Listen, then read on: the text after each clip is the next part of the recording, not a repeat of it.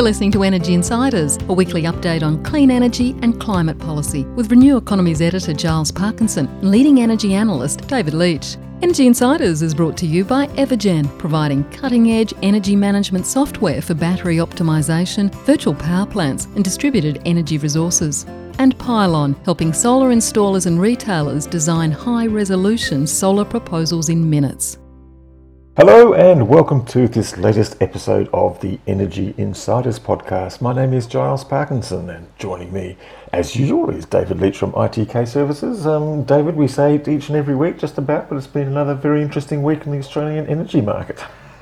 It is another interesting week. The little gears are turning the bigger and bigger gears now, and we've got a great interview with the CEO of the biggest mover and shaker almost of the week, although there's competition from Chris Bowen as well.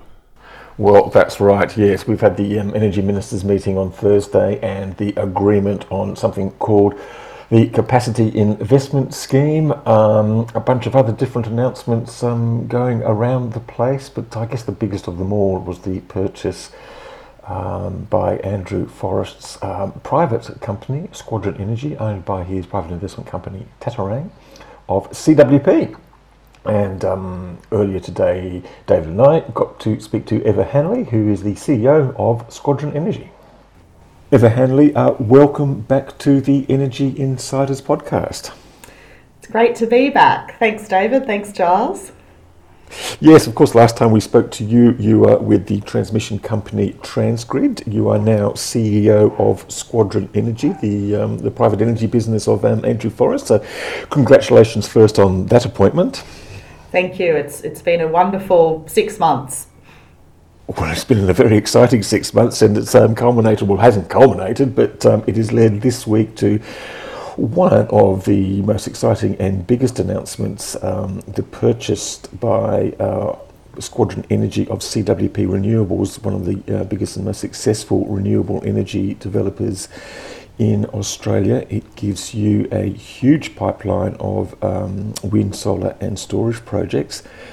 CWP has been up for sale for quite some time. I don't remember seeing Andrew Forrest or Squadron Energy's name mentioned in a connection with it until the sale was complete. So how long have you been thinking about this and why?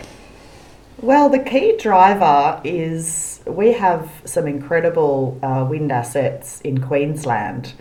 And as we were moving towards our strategy of being a significant player in the Australian market, we were very aware that we needed to get a broader geographic presence across the East Coast so we could participate in the NEM more fully. And that's what was really interesting about CWP, is that it had the assets in New South Wales and Victoria that really complemented the assets we already had in Queensland. So that was the first reason we were interested.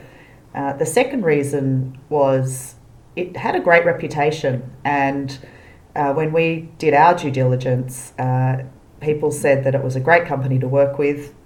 It had really strong values, and it interacted with communities and stakeholders and landowners in a really positive way, and that was just as important to us as the assets. It's interesting. I mean, Andrew Forrest makes a lot of noise about his investments and his plans and his MOUs and things like that. He's not afraid to take a public stage. How did you manage to keep this so quiet? Look, I don't know. We were in the process that was run by Macquarie Bank, and we just focused on doing the work and understanding the company. And yes, I think a lot of people were surprised that we came out on top at the end. Well, you obviously offered more money than other people. There's been a bit of speculation around the price that you have offered, more than $4 billion. Can you sort of confirm, deny, or no comment on that one? No comment on that one, Giles. But clearly it was the highest bid. Well, there's always more to price, I think, in these processes, and the wonderful thing about Squadron acquiring CWP is that we're an 100% Australian-owned company, And so we had no regulatory approvals that we needed to worry about, no FIRB approvals. So it's really exciting to be bringing these assets into Australian hands. And in fact, no competition approvals required either. So I suppose its ability to complete the transaction efficiently is a factor to the vendor. I guess, it's an acquisition north of $4 billion, as is commonly agreed, but there's also at least 1.5 gigawatts of wind, with the Ungala, I hope I've pronounced that right, and Jeremiah and Spices Creek wind farms in New South Wales that are at various stages of development. That's a lot of another $4 billion of sort of funding to take place if you develop all those three. Plus there's Clarks Creek. It's going to be quite a big balance sheet for FFI, isn't it? Well, yes, it is. I do want to point out that it's not part of FFI. So Squadron Energy... Excuse me, Squadron. Is, yes, 100% owned by the Forrest family in a private vehicle called Tatarang. We just see so much capital that wants to invest in renewables, and particularly renewables in Australia.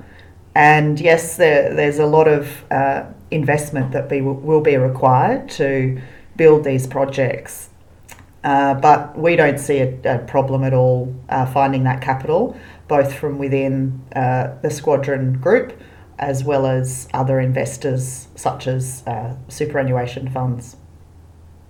So there is some plan to co-fund some of this development. Or maybe we can talk about it, just the order of development. I guess I'm interested in a lot of things about Squadron and what it's doing, because there's all the WindLab assets as well, and Clarks Creek that's been developed. Has Ungala actually got a notice to proceed yet, for instance?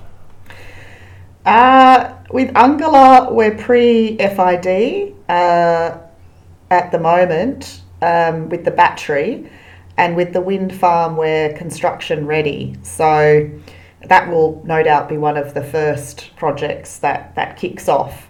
And I think, as you would have seen from our growth so far in Squadron and our acquisition of CWP, is that we move very quickly at Squadron. We're a different sort of energy company. We're nimble, we're entrepreneurial, and we can make decisions and move very quickly. So there should be absolutely no slowdown in CWP's growth. In fact, we hope to see it ramp up.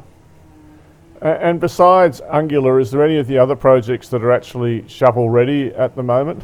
Or most of the rest still require, like GPS or other bits and pieces, that no matter how nimble you are, tend to take time?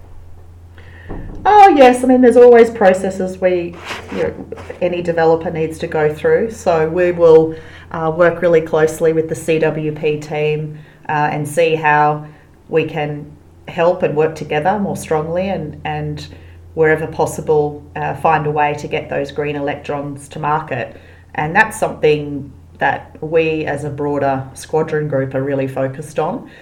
The gap in supply that we need to bring in to the system is so large that we need to find more efficient, smarter, better ways of bringing the energy into the system quickly. And with the scale that we have now, that's something we'll be really interested in looking at.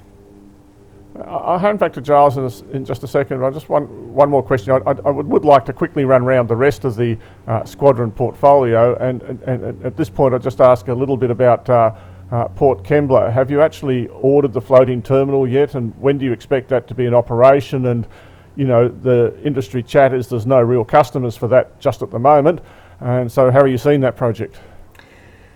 That project is going really well. Construction is on schedule, and we will be finished that project in December 2023. We have secured the FSRU, it's called the Hogue Galleon, and we take ownership of that in October. We see that project as a really important one to help with the transition in the short term. As you would know, we are a renewable company, but we see natural gas playing an important role in the very short term, but our plan is to transition that project to a green hydrogen project as soon as we can, so it will also be a renewable project.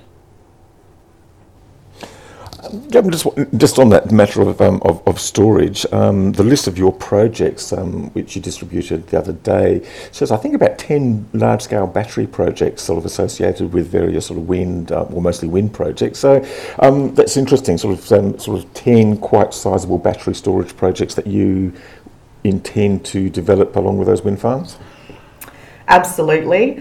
I am a huge fan of large-scale grid storage. I was involved in the first large-scale inertia battery that we did when I was at Transgrid, and I've seen the amazing services that large-scale storage can provide into the system, and inertia is, of course, one really important one. So we were thrilled that the CWP portfolio had a number of storage assets in it. We also have planned for a very large 2 gig battery up at our Clark Creek project. So yes, we will be a huge buyer of storage in the coming years. Have you taken much note of the Energy Minister's decision on Thursday for this capacity investment scheme, which seems to favour battery storage and pumped hydro over sort of fossil fuel alternatives for dispatchable generation?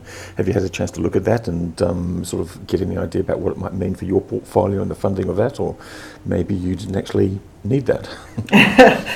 Well, I'm looking forward to seeing the detail come out over the coming days and weeks, but it's fantastic to see any support for renewable generation or services that support the energy transition like storage come out. We would always be in favour of policies that promote investment in renewable sources. The idea behind this purchase of CWP, I mean, what it's going to do is going to thrust Squadron Energy and Andrew Forrest as the biggest player in the local renewables market. I mean, barring other people like maybe Blackstone coming in and spending $20 billion as they've suggested. You're not a retailer, as far as I understand. I don't know whether there are any plans to be a retailer or just sort of simply who's going to be the major buyer of your output? I mean, is it actually going to be Andrew Forrest's other interests, Fortescue Metals and FFI, because they've got big plans for green hydrogen, domestic manufacturing? Is that going to be the biggest customer, or will you be looking for other sort of corporate and commercial customers? Well, with the size of the portfolio we have now combined, it's around 20 gigawatts that we'll be developing. That's a huge amount of renewable power that will be coming to market. We have already, prior to this acquisition, had very strong interest from customers who are really looking for large amounts of firmed green power to decarbonise, whether it be manufacturing or C&I or even large corporates. And what we think this acquisition does is it gives us, like I said before, a greater geographic footprint so that we can offer customers firmed renewable energy where they need it, when they need it. And so what we're seeing and expecting and looking forward to leading is a move away from individual PPAs on specific projects, because that's just not enough energy for large customers. And so we're calling it a move from a generator-led to a customer-led industry. And what I mean by that is a customer, and some of the big industrials need 5, 10, 20 gigawatts of renewable power to decarbonise. And so that customer will come and say, look, I just need the firmed green electrons, and I just want to buy them from one place. And then you figure out where they come from and how they get to us. And so that's a really interesting dynamic that we're expecting to see. Which customer needs 10 gigawatts, just out of interest? Well, if you think about steel and aluminium and other very, very carbon intensive manufacturers, they need a lot of renewable power. And it's in those numbers. I guess it is. I think if I think about Tomago, it probably needs 3 gigawatts of firmed gross renewable energy. because it consumes about the equivalent of 1 gigawatt of coal operating 100%. And also, Eva, just continuing to run around, and I'm amazed at how much other companies I've studied, when the chief executives wouldn't be making these big decisions in such a quick space of time.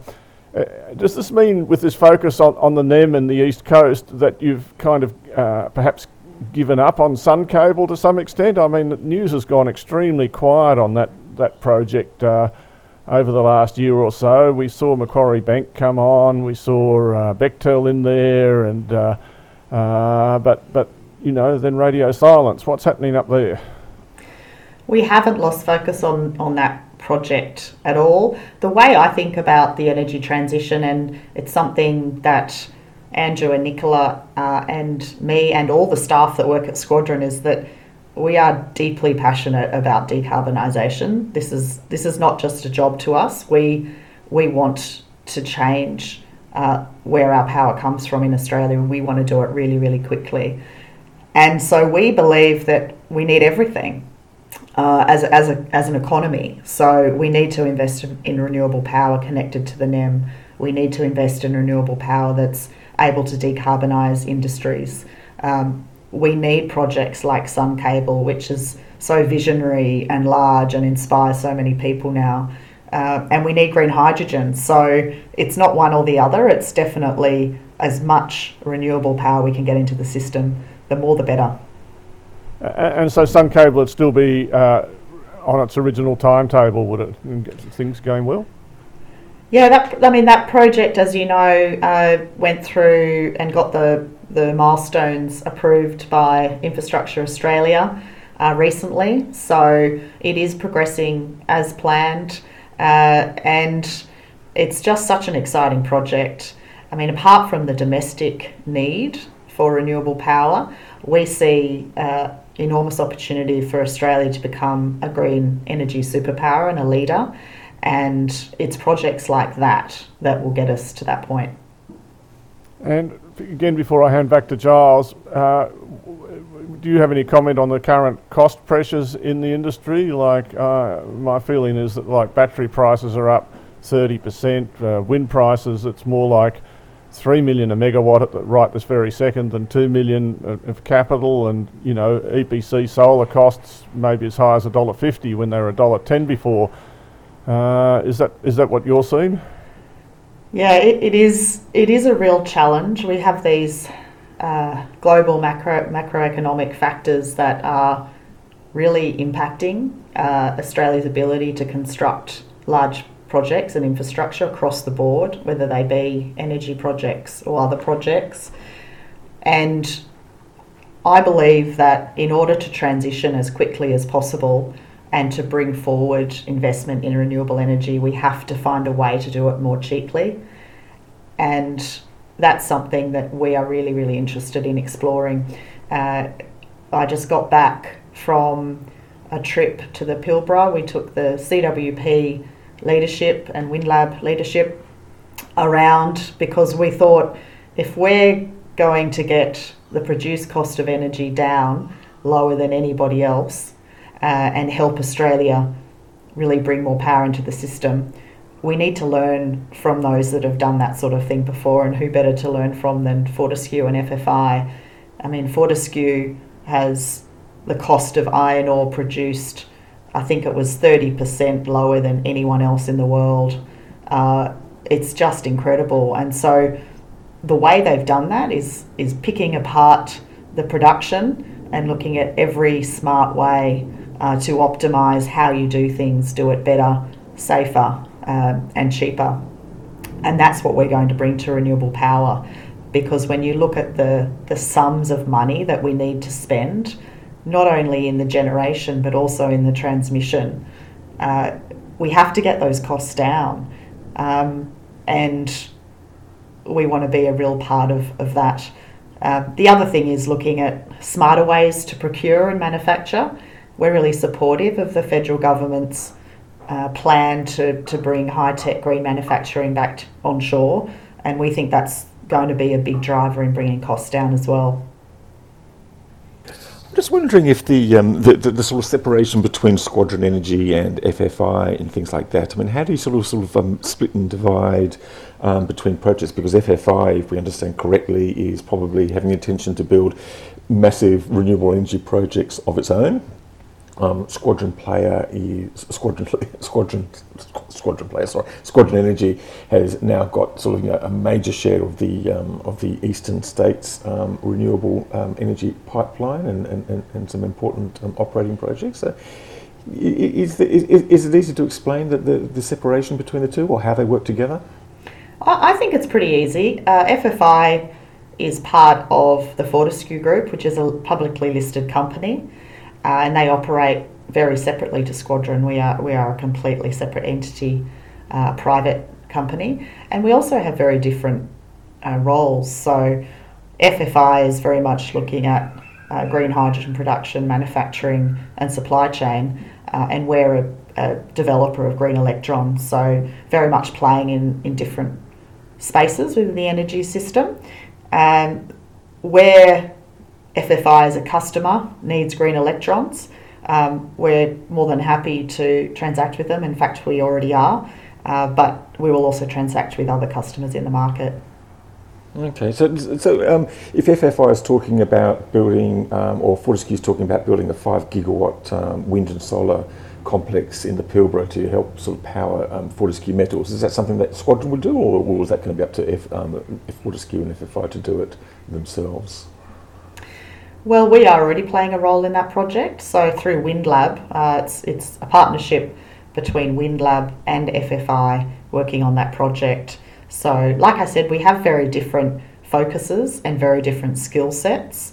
But of course, like any green industry, like FFI is playing in, the key component to that is to find low-cost, firm green electrons.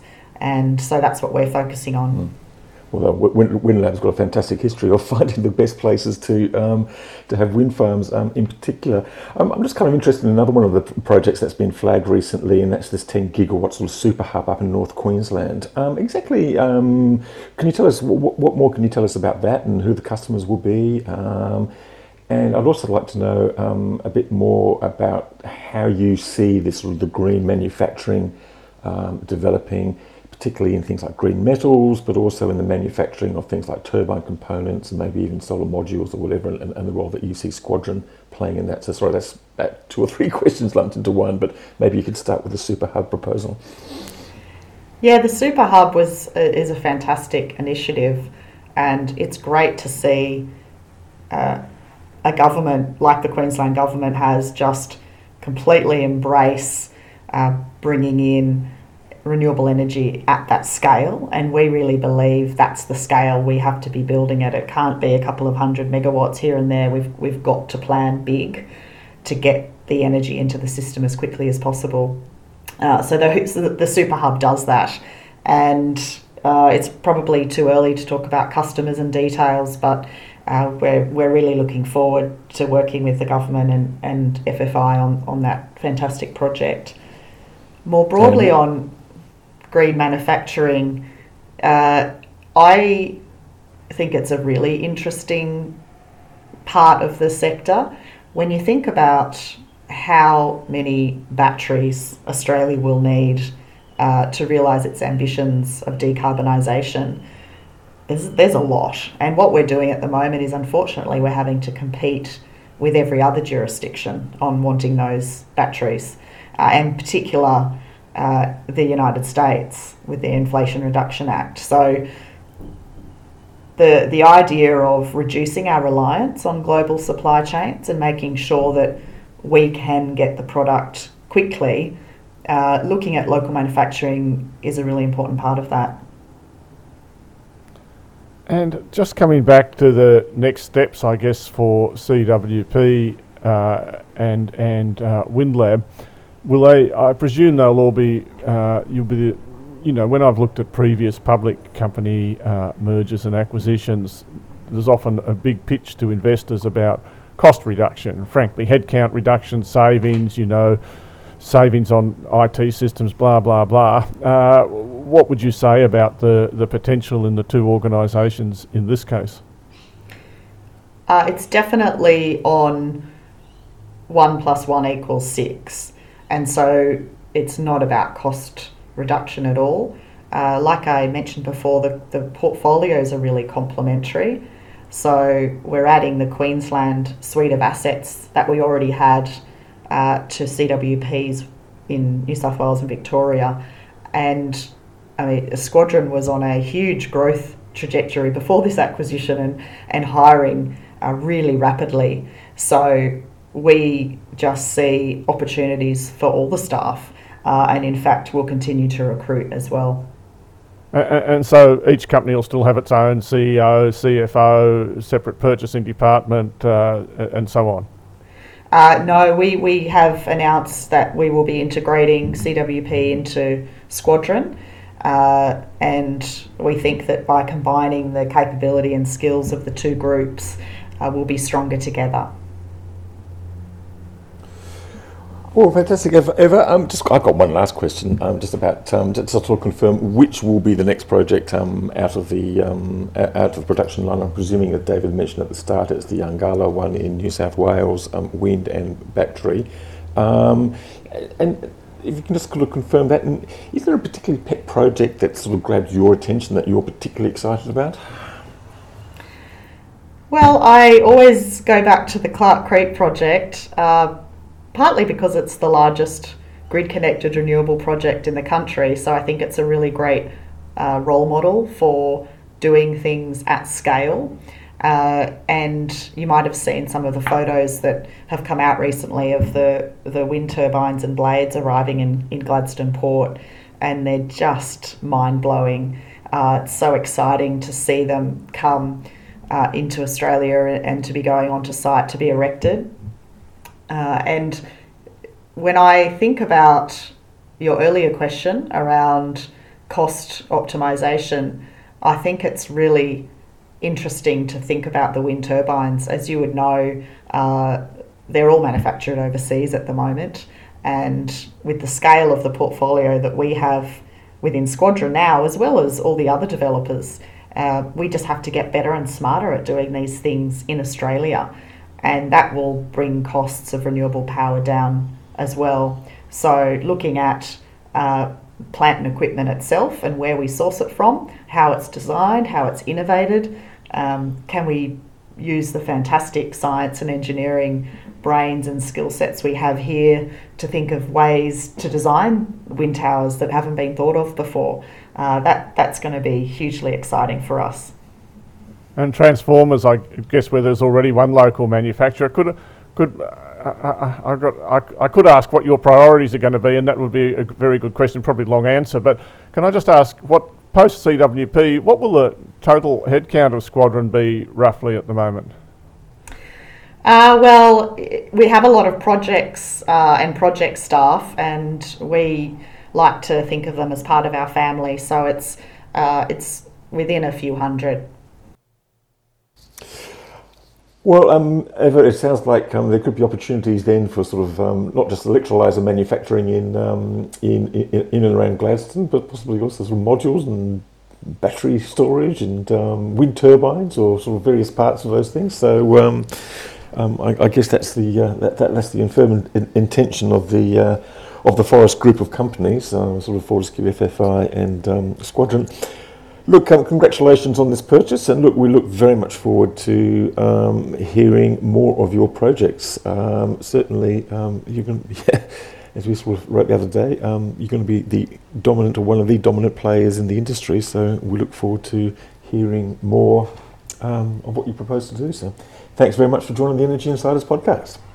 Thank you so much for having me on again. It's always a pleasure, and we'll have to get you on the road. You can do a podcast from Clark Creek one day. We'd love to do that, Eva, and I look forward to hearing the progress, because I think you've got one of the biggest CEO jobs in the whole of the renewable transition industry, and I expect you'll be a pretty busy person for the next few years. Yes, I will be, but there's something wonderful about as an engineer and having worked in many big infrastructure sectors over the years, there's something very wonderful about working in a sector that's actually going to change the world. So I'm thrilled to play a very small part in that. Well, good on you. Thank you very much once again for joining us. Thank you so much. And that was Eva Hanley, the CEO of Squadron Energy. David, I think the most remarkable thing about this transaction is that it is very domestic focused, but I'm pretty sure I'm right in thinking that this is by far the biggest amount of money that Andrew Forrest has sort of put out the door on all his sort of green energy deals. I mean, with Fortescue and things like that, we've seen the construction of electrolyser plant nearly finished in Gladstone, but really most of the rest has been MOUs and deals and agreement and things like this, but this is a real deal. It's a real transaction. Real money has or will be exchanged, and they've got a real pipeline of projects. No, I agree with that. CWP probably brings, someone said to me in the industry, three things that are very useful. They bring a bunch of projects, they bring operating assets, and they bring a development team. They're the three things for which they've paid a price over $4 billion for a business which has less than probably about $200 and something million of EBITDA at the moment. So it's a very high EBITDA multiple. As I mentioned in the interview. How do you justify that? How do you justify that then? Well, because you are paying a big price for the development portfolio, and to some extent, shovel-ready projects are at a complete premium at the moment. It takes 5 to 7 years probably to develop a wind project, and we need, what do we need? 30 gigawatts of wind or something over the next 10 years. So having a whole bunch of projects that are capable of being quickly developed is certainly of considerable value. And then I think they probably also look at the electricity price forecasts and think they're going to be a lot higher once the current PPAs run out. I'm not quite so sure about that last bit.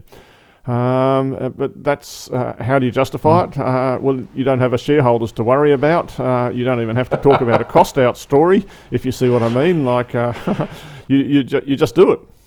You just do it. Let's do it. Excellent. Well, it's going to be fantastic. We're going to have two big players in the market now who probably just do it. We're going to have Andrew Forrest with this sort of 20 gigawatt pipeline, and then we're going to probably have Brookfield taking over Origin Energy, at least the utility part of that, and with promises of a $20 billion spend over the next 8 years. I mean, this is really changing the face of the market here in Australia, isn't it? Giles, you asked a very good question about the retailing capabilities, of which, of course, there aren't very many, but it does bring into this conflict between the gentailers who have got all the mass market and stuff, but they don't have any of the new energy that's required. They're stuck with their old coal generation. And it's all very well for Brookfield to say they're going to spend a lot of money, but where are they actually now going to get their projects from at the same time as AGL's chasing them? And as listeners to our podcast will know, there's enormous competition coming from Europe and the United States for equipment. Australia's still going to be, as big as we are getting, we're still going to be a small fish in the global market for the next 10 years. So there's a whole bunch of things to be sorted out over this. So the other big thing that's happened this week is the state and federal energy ministers meeting. Chris Bowen, they all got together in Queensland on Thursday, and they've come up with something called the Capacity Investment Scheme. Now, this is basically a substitute or replacement, or it follows the dumping of the old capacity market mechanism that was proposed by the ESB. The ESB clearly didn't read the politics and just kept on pushing forward pretty much the same meal that they'd been told to serve up under the Angus Taylor regime. This is really interesting. It's basically based on another coalition policy, from this time from New South Wales, Matt Keane and his renewable infrastructure roadmap. It sounds very sensible. It's basically auctions with an underwriting agreement. It could be in the form of the LTESs, which New South Wales is using, or who knows. There seems to be a degree of flexibility between the states. It's probably a national scheme in name only, David, I'd imagine, because each of the states, or the important states, Queensland, New South Wales and Victoria, have their own ideas about how they will go about sort of ensuring that sort of storage here. But at least they've now got a scheme that they can, they've now got a name for it. Well, they had names. You have a name before you have a scheme, mostly. Look, I think myself, this announcement, and it's no more than that because there's no detail on it really, at least unless you've seen more than I have. But this scheme does two things for me. Firstly, it says that there won't be any coal in any capacity mechanism going forward. And secondly, it helps this process of getting federal coordination and AEMO of recreating the national electricity market that, frankly, Angus Taylor did his best to destroy by being so at odds with the states. What you say is exactly right. New South Wales has a well-developed scheme. Queensland is building two very large pumped hydro projects that have a total cost in excess of even what the revised Snowy cost is likely to be. And Victoria has its announced storage target as well. Tasmania doesn't need any storage. It's going to be a net supplier of firming. And South Australia, in the end, is a fairly small market. So it's really just putting an umbrella over what was already in place. And we shouldn't forget that as the renewable energy increases and the transmission links increases, we also get firming portfolio benefits that people always underestimate and ignore. So overall, I myself still think that the main thing we need to focus about is getting more projects actually built in New South Wales, where the coal station closures are imminent. And also trying to undo this big increase in capital costs that we've seen over the past 12 months. Yeah, indeed. A couple of unresolved issues for the State Energy Ministers. One is an exit mechanism for the coal, just to sort of bring some sort of certainty and timing on that. And we've heard some sort of, mumbles from Origin Energy, Frank Calabria, saying, we may not in the end be able to close as scheduled. And I guess the question is, well, who pays for the maintenance, the ongoing maintenance of the equipment, if they do have to hang around for an extra 6 months or year or 2 years? And I guess that's something that's going to be rather tricky thing to negotiate, and that's sort of been put off, as has the debate about sort of connection fees and locational margining pricing. That doesn't seem to have developed at all. Also one thing that was glaringly missing from the federal announcement yesterday was how it's going to be paid for or funded. So the New South Wales LTESA scheme is essentially funded out of charges to distributors if the New South Wales government needs to subsidise it.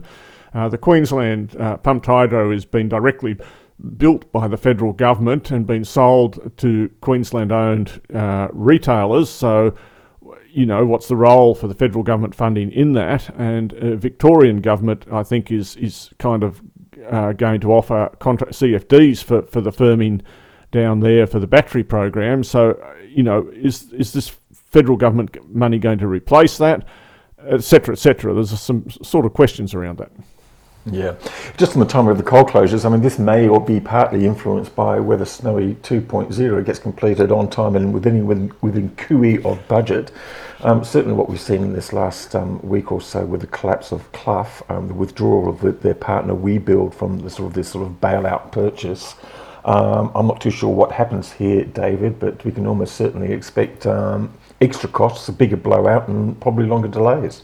Well, I think that's right. I mean, the normal course, I suppose, is someone will take over all the Clough projects one way or another, and as a condition for doing that is that they will charge more, and all the customers, particularly Snowy, is completely over a barrel on this in one sense, or deep in a tunnel, if I may be the better word, because you can't really get halfway through a tunnel and then just say, well, you're going to abandon the project or something. You've got to they'll have to pay, I think, in the end.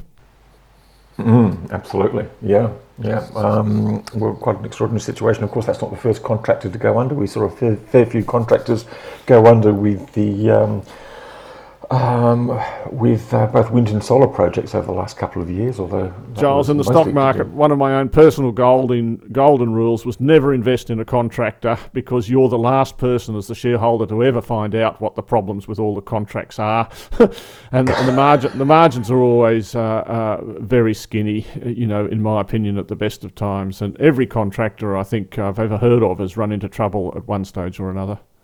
Yeah, very good.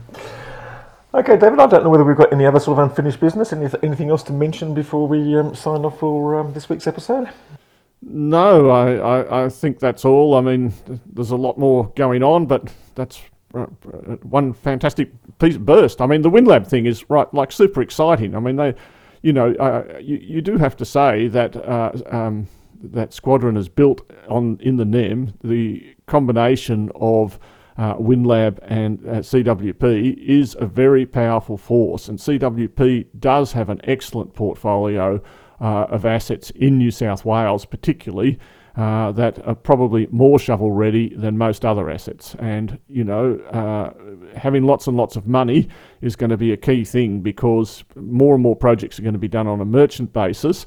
And this means you need to take the risk of locking in your turbines and before perhaps you have your agreement with AEMO, so that you can actually speed up the building of them. So it's becoming a very big players game with big players who can absorb the appropriate risks in a way small players can't.